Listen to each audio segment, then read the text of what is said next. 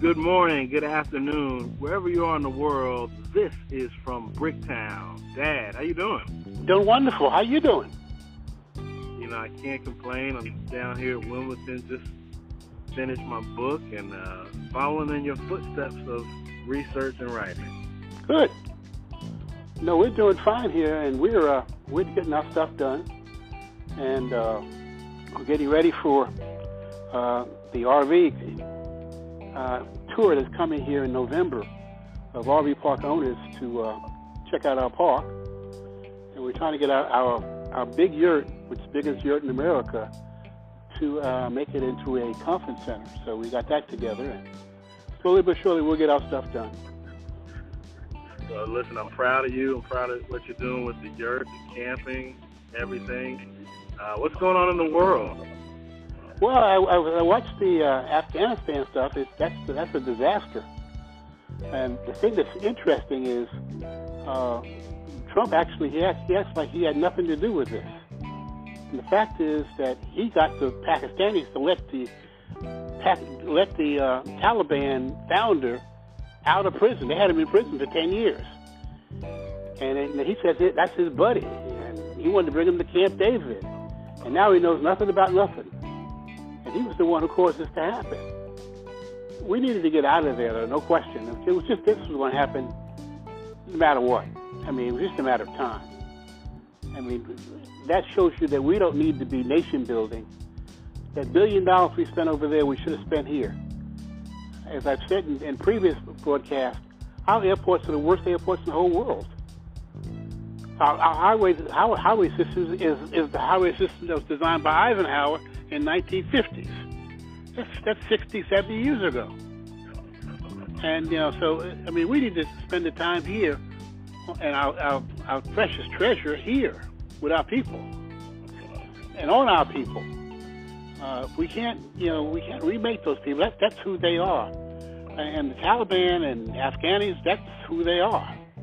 We coddled them and did this for them and tried to remake them, and our enemies had no idea what a government was. And we expect them to do that. And now we're asking people who are looking at those people who are running and taking over the airport. Those are all young men. They were not born when we started coming to the taking over Afghanistan. So that's really kind of our responsibility, I guess. But they want to now they're here, and that's all we need is hopefully, unfortunately, a disaster of invasion of all these guys coming here. But we have unemployment now of people who have been here for generations. What are we going to do with these people? So we can't take responsibility for everybody in the entire world. And I'm sorry about how they treat girls. I have a feeling that may change. Because you have now a whole nation of women who've been coddled and worshipped and are in charge of stuff. Where before that 20 years, they were just part of chattel, unfortunately. And that went back centuries. So we have changed Afghanistan, I think, permanently. The Taliban won't be able to do what they once did, but they'll do a lot of damage, no question. I think they'll end up being more like probably Saudi Arabia more than anything else. But the key thing is we control basically their entire budget. If we don't pay for stuff, they don't have anything. So as much as they're giving us wolf tickets, they're not going to do anything. Otherwise, they don't eat. That is a country that depends upon, given its terrain, that depends upon everybody else. The bad thing about it is we tried to do something that has defied being conquered since Alexander the Great. That's the only thing he ever lost, was when he went to Afghanistan. And you look at all that, we're talking about now,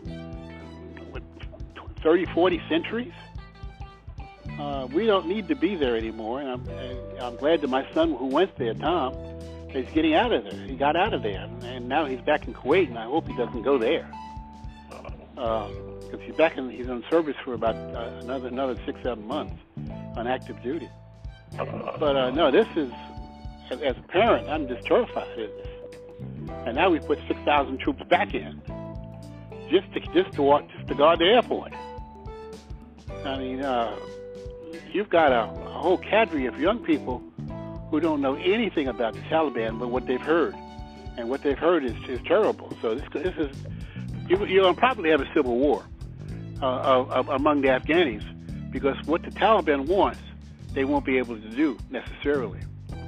And the women are now sticking up and saying, no, you can't do this dance anymore. And at some point, that's going to break. So it'll be interesting as they go through all of this. But they have all these weapons that we gave them. So they could really, do a lot of damage. But the key thing is we basically paid for everything, and we have all of their money. So they won't be able to do but so much. And Afghanistan, more than almost any other country, depends upon everybody else. It is the weak sister nation, basically, in the whole world, just about. So that's dominating everything else. I don't think that Biden did the wrong thing.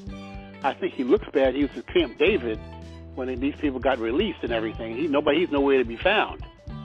That was stupid. And then after he did his address the other day, I'm going back to Camp David. That's not too smart, frankly. It means that nobody's in charge, and that's not very good.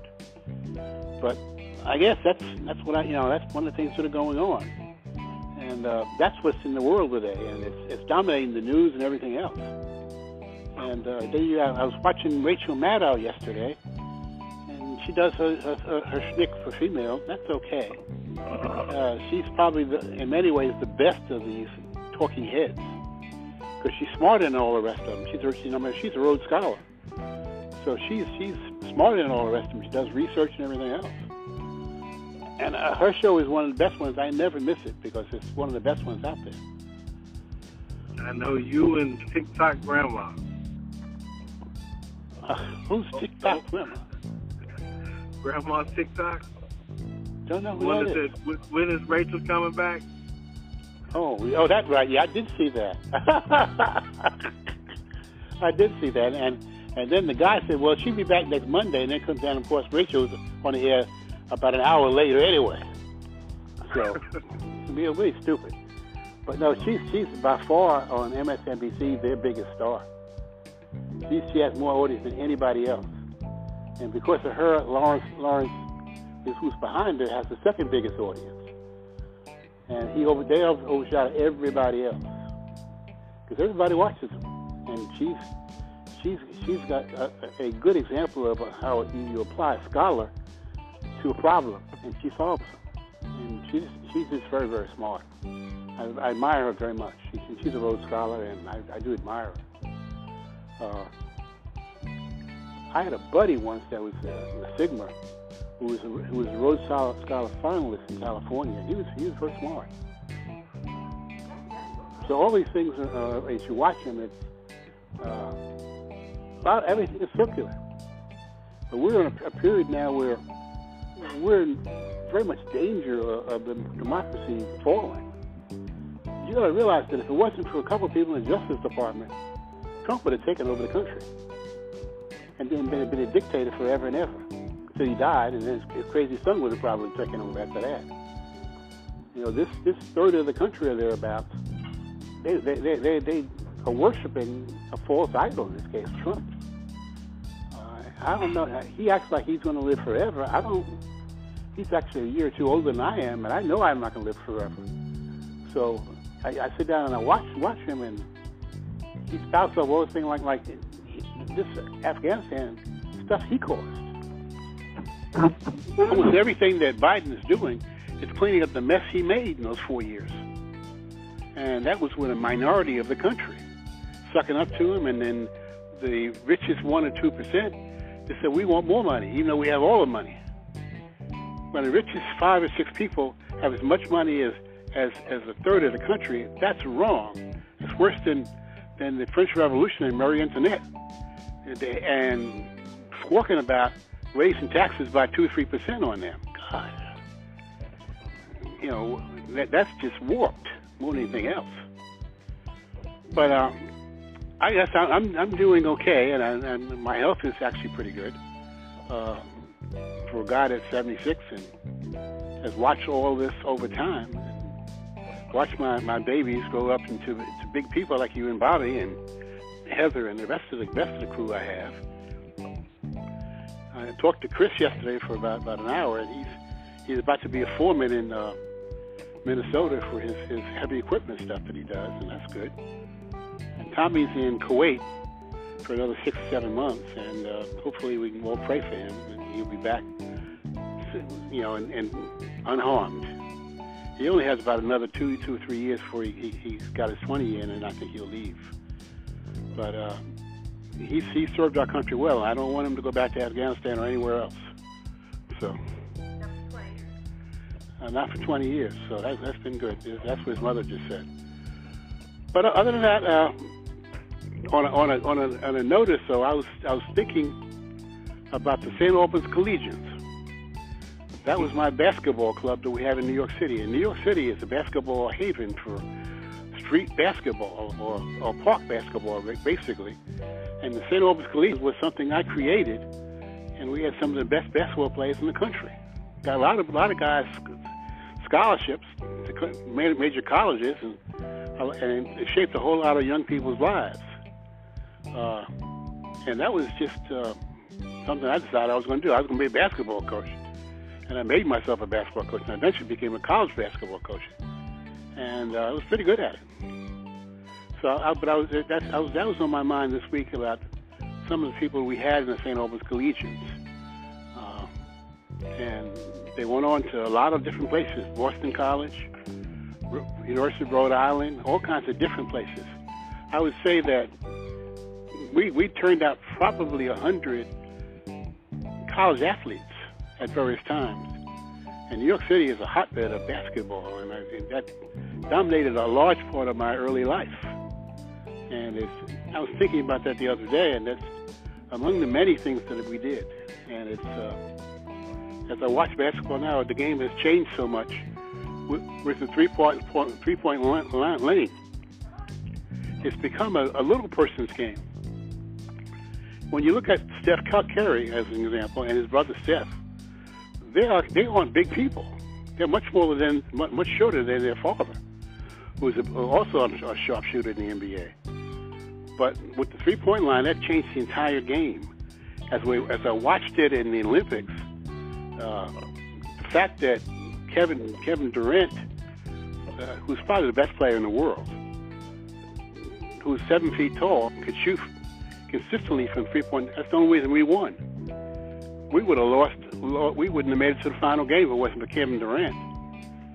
And I thought that the USA crew played wonderful together. I thought it was they weren't the best players we had, but they played well together. And they sure talked about how the basketball game has changed since when I was there. So the little guy has a place now if he can shoot from way out. And there's a lot of little guys in the NBA who would not have been in there when I was coming up. I remember that I was playing against guards who went to the NBA who were 6'5", 6'6". Now they're 7 feet tall. And basically, Kevin Durant, most of the time, is a guard. So he doesn't do very much rebounding, if you notice, and doesn't block very many shots, as a 7-footer usually would do. He's from way out, and he's a great shooter. And right now, he's the best player in the world. So, but that's just on me. And I watched a lot. The Olympics this year was kind of a disappointment for me. They featured all these sports I knew nothing about. I don't know anything about skateboarding except that my son Chris used to skateboard, and that was about it. And they had all these, most outlandish stuff they used to have in the Olympics was rhythmic gymnastics with ribbons and stuff. Now they got half the Olympics and stuff that I don't want to know nothing about. And then they have the sports I really want to know, you can't find them. I mean, I tried to. I had my DVR on just the Olympics to copy hours and hours, and for every 10 hours they had where I copied, I'd say about an hour's worth something. This was the worst Olympics to watch I've ever seen. And it's unfortunate because the Koreans spent most of their money for that. Or Japanese, sorry. They spent most of their money for that Olympics, and it was just, they will be paying for that for half a century. That's just awful. the Olympics needs to rethink how it does what it does. And my suspicion is what they will do is going back to old venues that you already have and just reuse them again. Because most of those venues are just collecting dust and growing grass, but nobody's using them. All those venues that the people in Tokyo built, those were empty during the Olympics. They'll be empty forever. And that's just awful. What a waste of money. A country that didn't really have that much necessarily. They're trying to do that, but Japan is really a very small country. It's just a series of islands. And that's just awful. So, but now that the pipe is coming due, and they'll be paying taxes on this for 20 years. So that's my state of the world, if you want to know that. And all right. What's your? I heard you've just finished another book. Tell me what it's about. So I published a new book. It's called Seed, Time, and Harvest: The Organic Sales Process. Oh, good. Okay. And how do people find this book? It's on Kindle. It's on Amazon. It'll be on my website. And the book is really about, how if I just started my business yesterday, how do I now begin a process to make sales today? Okay, that's good. I think it'll be a bestseller. And once people catch on to it, it'll be good. But you always have been very smart, Heavy Drop. You always have been very smart. And I'll give you that. And you're the most persistent of my children. But I'm very proud of you. And everybody else in the family is also. So that's I love you, Dad. And praise God. God has blessed me. And growing up with you read a lot. I used to see you just in the chair reading books. Now, your reading was more fiction, sci-fi. But just the fact that I'm looking at a black man reading every day, it made me read more. Good. Reading has been one of the great strengths I've always had all my life. And I was always very good at it. And if I wasn't able to read, and it was from Miss Cosin telling my mother that she needed to buy me a set of encyclopedias, I think I said it earlier, telecast, that basically I wouldn't think I'd be anything. Reading is not only fundamental, it's what made my life and everybody around me's life better. I shudder to think of what would have become of me with all my other partners and stuff on my block. I have been by far the most successful person who's on my block ever. And that's a testament to my parents and stick to this. And my mother was the most dominant person that I ever met other than Ronald Reagan. And when I met Ronald Reagan in the White House, he reminded me so much of my mother, believe it or not. Because his personality is one that just grabs you. He wasn't very smart, believe it or not, but his personality, that was his gift. And the one thing I guess I've learned in life is everybody has at least one gift. Everybody. And if they can take advantage of that gift, they usually do well. Reading was actually really probably my one gift. So that I can go to any setting and I know a lot about what they're talking about, no matter what it is. And I probably have experienced it or read it in any case. And as I go through what we're doing here with our RV park here, and I think I may have said it before, but they have an RV park owners have a tour where they go to various parts in their convention, and they do a visit of a number of parks and what they're doing. And we're on the tour. We're the first black park in the history of that organization to be on the tour, so people can see what we're doing. And we've got some interesting things. We're the most interesting and different park in the whole country. I remember talking to Goldenberg, who runs the Woodall magazine for RV parks. And I was talking to him the other day, and I was telling him that we're the most unusual park in America. And he agreed. There's no other park that has tiny houses and glamping pods and different kinds of yurts. No other park in the country has that. And there are 15,000 parks in America. So we've done something that's kind of revolutionary, and we kind of believe it. And as I go through our 13 years of being in this park industry, our park has an ethos of a family. It's a 1950s campground.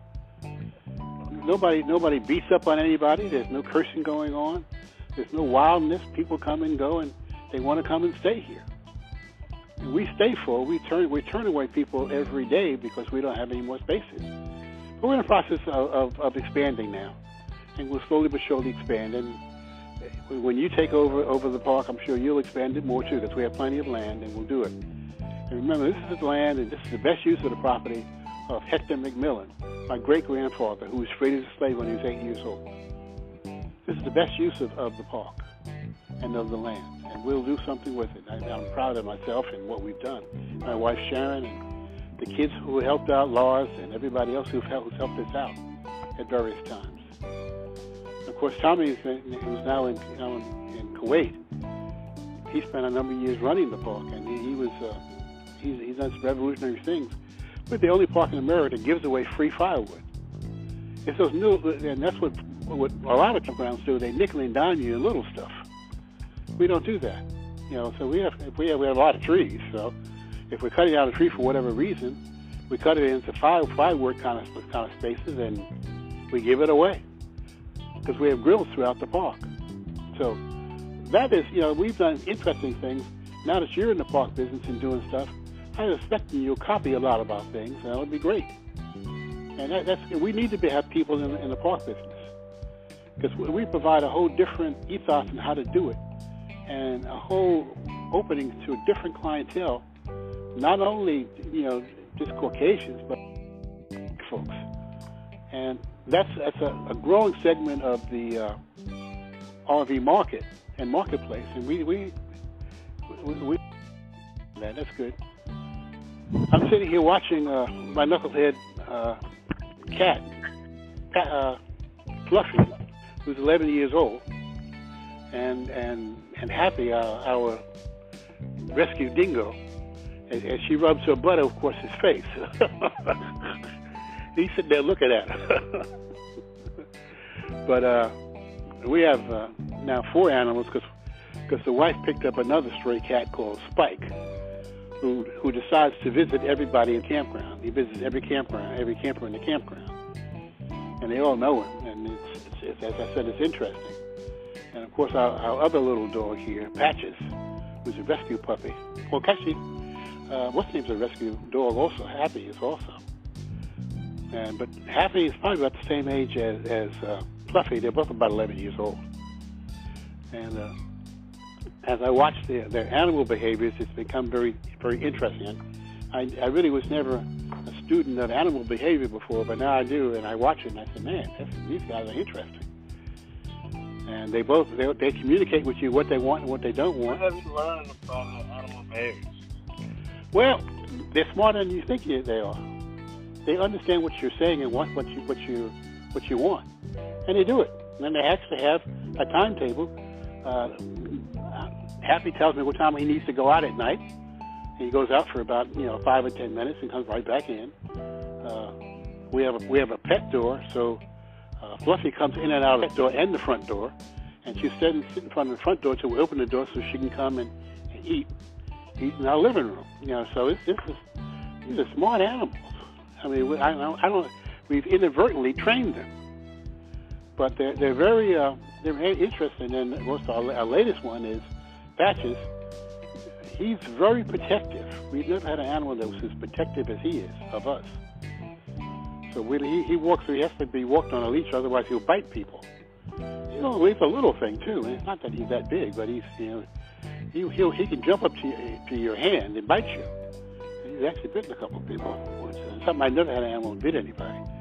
But he's friendly, and he loves us, and we're the only people. We got him when he was a month old.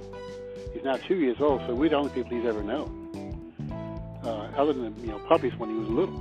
So he's interesting, but him and the cats go out, and him and Spike go at it a little bit. And they have when other dogs, we have a huge dog park, half-acre dog park, and other people in our park have dogs, and he loves to go out and play with other dogs. He's just an interesting. The animals here are one of the things that make it very different than most RV parks. But it's like a 1950s RV park, and it's very family-oriented, And it's very peaceful. We've never had a robbery or theft or anything else in our park. And I'm proud of that. And the people here have been very nice. And we've had only 1 or 2 bad apples. We had one guy who left his RV here. I'm not sure what to do with it right now, but he left a mess. So we're slowly but surely cleaning up the mess, and we'll have to probably auction off or whatever we do with this RV and tow it out of here. But he left about 6 or 8 months ago, and we haven't seen him since. He's somewhere in the Midwest and probably listening to us. If so, give us a call. His phone number was cut off, so we don't know how to reach him. But that's just part of being an RV park owner. You'll experience this too. So, but the one thing that's interesting is the glamping pod is a big hit. People, and I think we've posted some of the remarks from people. People love it because it's the most unique building in the country.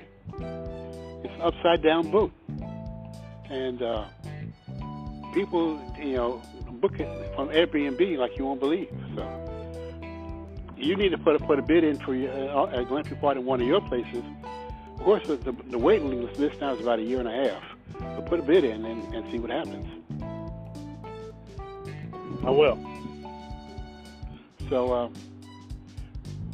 what are your plans, Rudy, for your new RV park? I think you bought some more land, didn't you? Dad, I'm still thinking about it, praying about it. I think my main goal is to get people back into nature. Yep. So, however we do that in a sustainable way that can pay for the land. Well, I think you're right. Have you looked at what's going on with the Colorado River? Have I looked at what? Have you looked at what's going on with the Colorado River? Yes. That's the next disaster in this whole country. That was, as Barry Goldwater said, he voted for it. Because what they have done is set up a situation where we're providing all this water from the Colorado River to a number of entities that without the Colorado River don't exist anymore, including Las Vegas, parts of California, parts of Mexico. They don't exist without the Colorado River. And the Colorado River is drying up. Rudy, you're getting a lot of static now. I'm by the ocean. I think that's what that is. Well, that's better right now. It's better. But that's the next disaster that's going to hit the country. It's a slow motion disaster. I remember going to Lake Mead in Las Vegas, which is where the whole Hoover Dam is.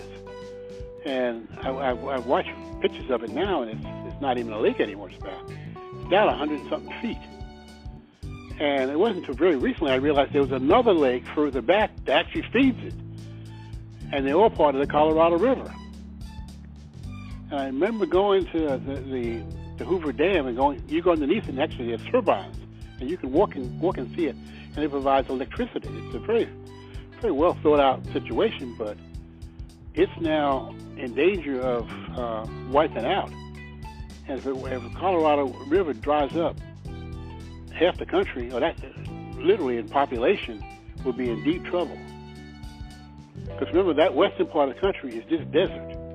We've reclaimed it, but it's just desert. And we're talking about tens of millions of people.